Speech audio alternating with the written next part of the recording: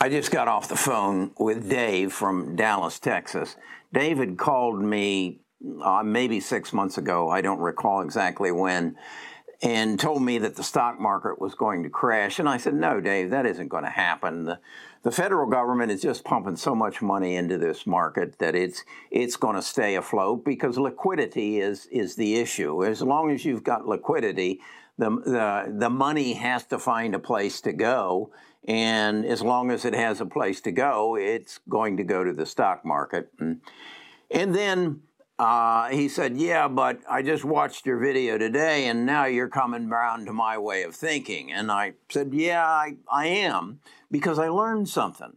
I learned that we're going to have another subprime crisis. It's not really a subprime crisis, but it's another banking and debt crisis.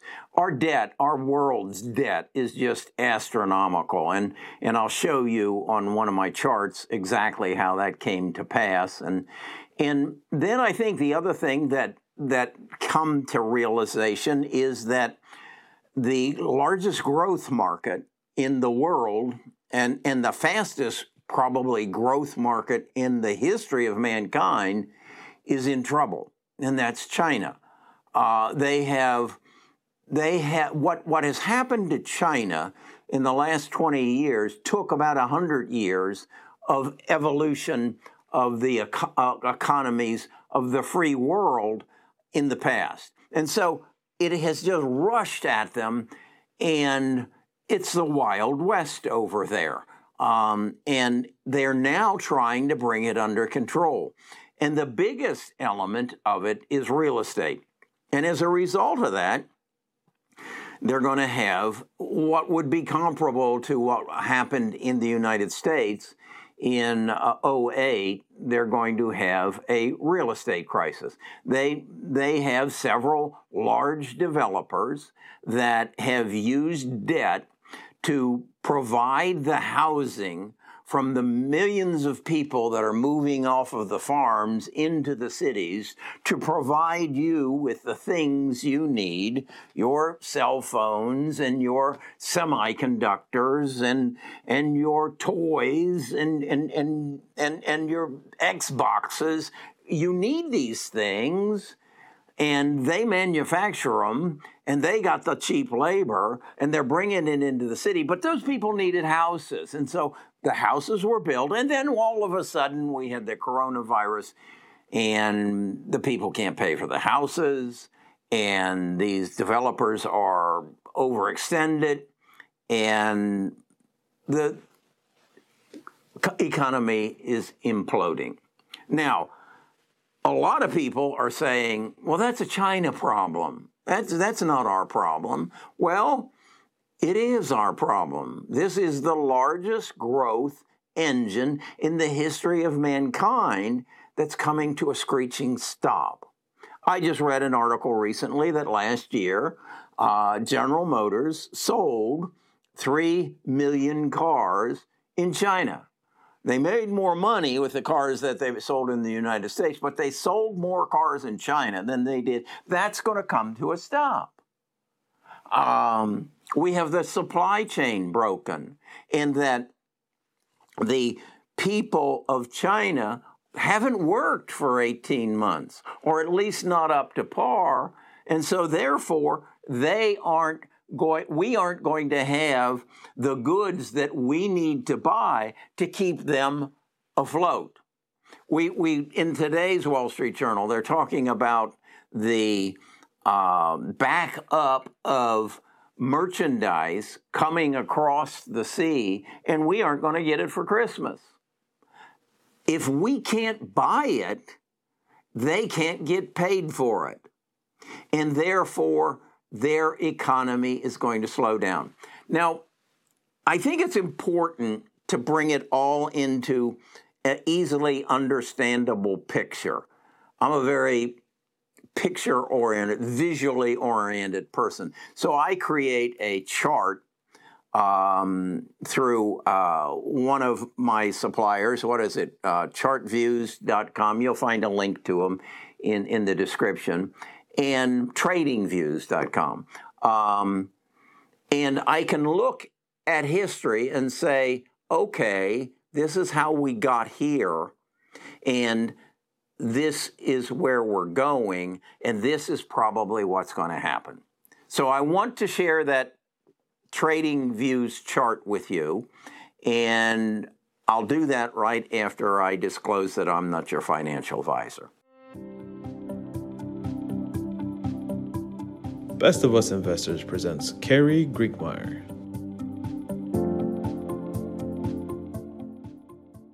We're all trying to figure out what the stock market's going to do the next and where we should put our money. I rely on history and I rely on future vision.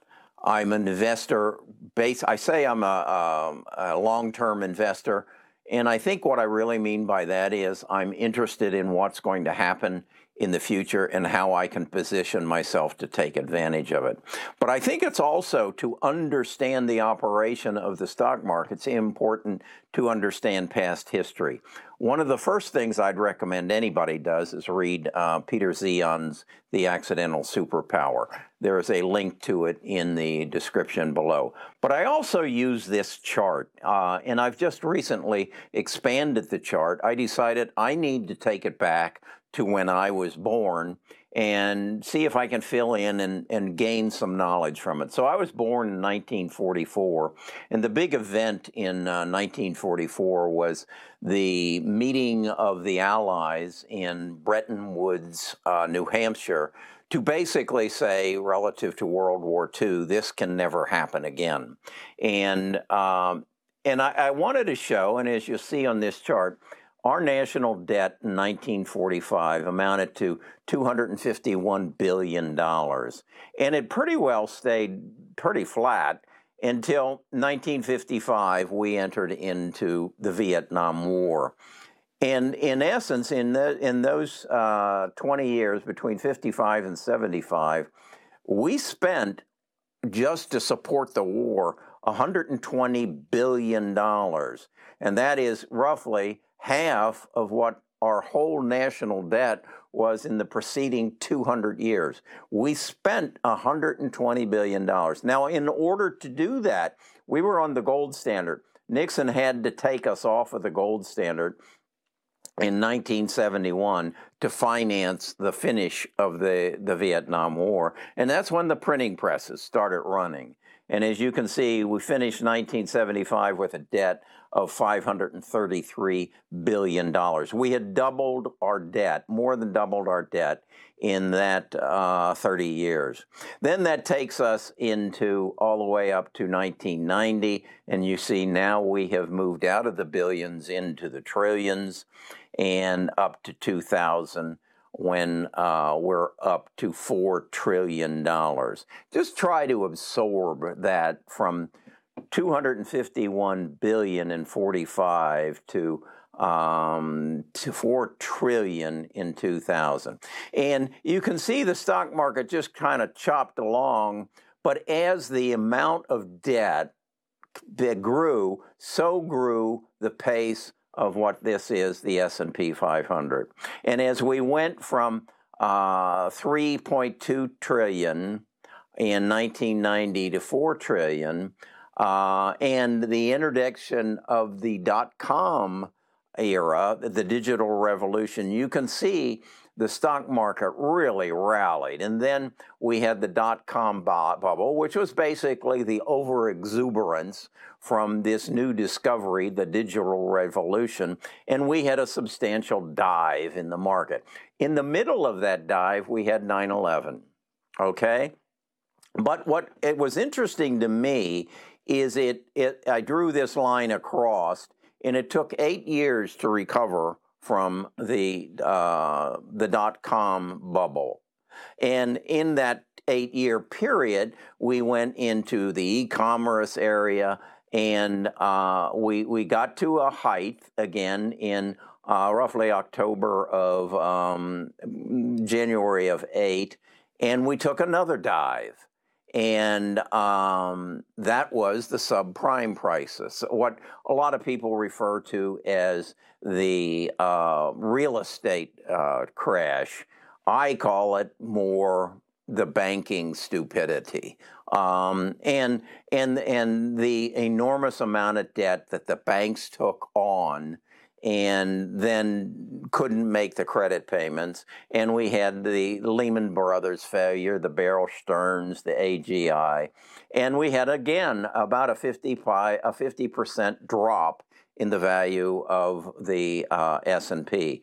Now, that took 5 years to recover.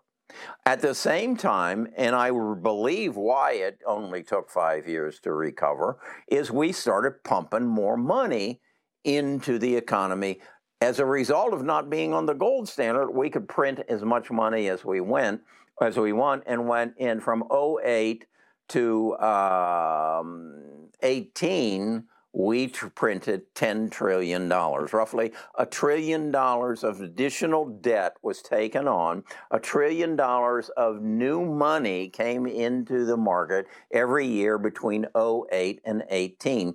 And look what that did to the trajectory of the S&P, okay? And we were chugging along and continuing to spend $1 trillion or print $1 trillion a year to 20 when we stepped into, or we were emailed, the coronavirus from Wuhan, China.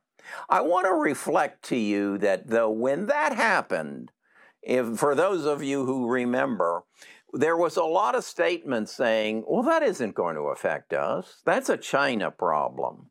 That's their problem. And then shortly after that, it was explained to us that some people got on a plane from Wuhan, China, and went to Beijing and flew to Seattle. And it showed up in Seattle. Well, that's a small problem in Seattle. That isn't going to affect us. Well, it did. And our market crashed. But the interesting thing is, look at this. It took 6 months to recover, to get back. And then look what happened. It took off. It almost went straight up. This is a span of 18 months. 18 months. And in those 18 months, we spent $8 trillion. Now, remember, we were spending $1 trillion a month, or no, $1 trillion a year. Now we spent $8 trillion in 18 months. And Joe is scheduled to spend, I think it's up now to another $4.5 trillion in his packages. The question is, will he get it done? Now what troubles me is this. The China real estate bubble. Just as back here in the subprime crisis, when the banks were taking on all kinds of bad debt and spreading it across our economy, it resulted in a 50% drop in our market. What's changed since then is China has become the biggest growth market in the world. As they are moving their 1.4 billion people from the country to the city, they're having to produce homes for them. And the Chinese like real estate much more than they like the stock market. And thus, they have, these developers have generated enormous debt, such debt that the president of China and the regulatory divisions of China have saying, you're putting our country in jeopardy, and they're limiting the amount of debt that they can have. So this Evergrande is actually trying to sell some of its real estate off to the bondholders, and in some cases to the employees, to raise money to stay afloat. Well, now, why is it they aren't afloat? Well, from roughly 2010 through 2019, every building that they built, they pre-sold.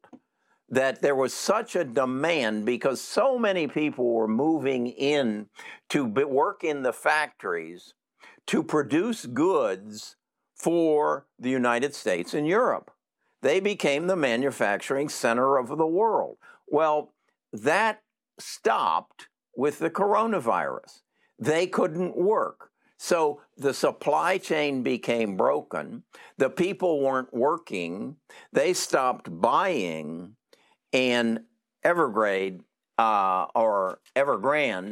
finds themselves with their back against the wall and the government not willing to step in. Now, just this morning, I am told that another developer by the name of Sunac, Sunac, China Holdings, another major developer, is facing the same situation. In fact, their billionaire major investor is liquidating his holdings. So I'm sitting at that and saying, this is the history of the stock market, and this is how it's reacted. What can I learn from the past? And that's what I want to talk about a little bit more. So I see, looking into the future, three elements. Two of them are very evident. We're going to have a China real estate bubble. We've got a Delta variant. And the coronavirus and the Delta variant has created a recognition that our healthcare system is broken. And as a result of finding a vaccine as quickly as we had, it's going to change. And that's where I want my money invested in the future. But I recognize we're about to go through some tough times. As in one of my retirement videos, I said, we've got a very cold winter in front of us. And that is going to be stimulated from the China real estate bubble. And let me explain to you, after we leave the chart here, how that's going to come together. So that's the picture that I've drawn for myself to help me better understand what I think is going to happen. And granted, like I said to Dave, 6 months ago, I didn't see this. And yeah, like some of you say, I waffle. Yeah, I do. I hope to God I waffle, that when I learn something, that I can connect to the past that gives me a vision into the future, that I change my mind and I change what I'm doing. I have moved $200,000 out of this market, which represents about 20% of my YouTube portfolio, to put it on the side to take advantage of the dip, the crash, the pullback, whatever you want to call it. I don't know how big it will be, but when I see it's enough for me, I'll buy back in. And I'll buy back into those stocks that I sold, because I sold basically my big six, my Amazon, Google, Microsoft, Facebook, and Tesla, and Apple.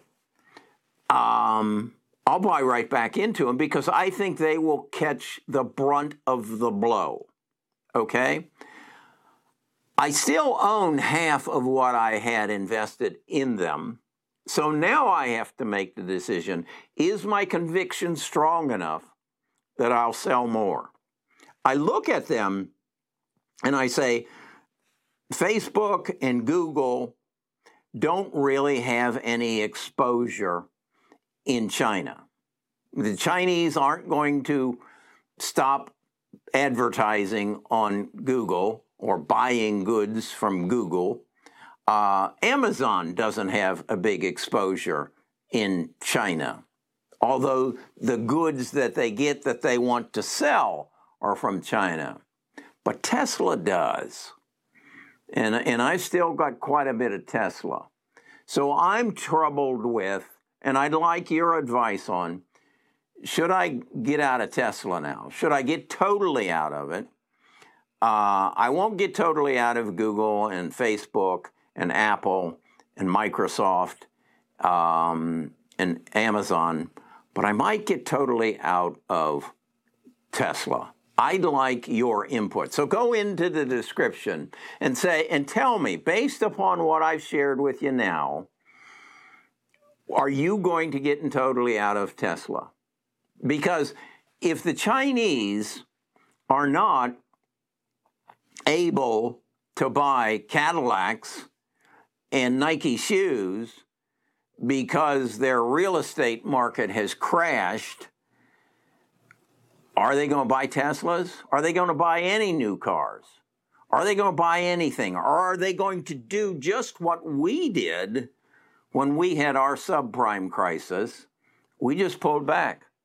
We closed down the credit card. We closed down the purchases. And that took, what was it? I showed you on the graph. It took, I think, 8 years to recover from it. No, that was the dot-com bubble. It took 5 years. I don't think this will take 5 years. I think there will be a realignment. I think the Chinese government will take care of its people. I'm not so sure it's going to take care of its developers and its foreign investors, but I think it'll take care of its people at some level, much as we took care of our people in the pandemic. But again, I want to emphasize to so many of you who are saying, this is a China problem. This isn't going to come our way. You're the same people who said the virus was a China problem and we would keep it under control and it wouldn't harm us. That would be something that happened over there. That isn't right. And if you'll notice, we aren't through with that problem yet. Yeah, the stock market has recovered, but we're not through with that problem yet. This virus has killed more people than the Vietnam War did. And that was our last 20-year war. So this is an issue, and these are major issues. And then you've got the political end of it is Joe going to get the money to throw more liquidity into the market? And is the Fed going to stop their stimulus program by buying bonds and treasuries? And that just keeps adding up to this could be the coldest winter that we've experienced in quite some time. So share your thoughts. If you want to get deeper into it, come to Best of Us Investors and find a link there to our Discord where we gather together on a regular basis and share our ideas. And like Dave gave me a call. Thank you, Dave. You were right on this one. I was right on this one. It's all about timing. All right, talk to you again tomorrow.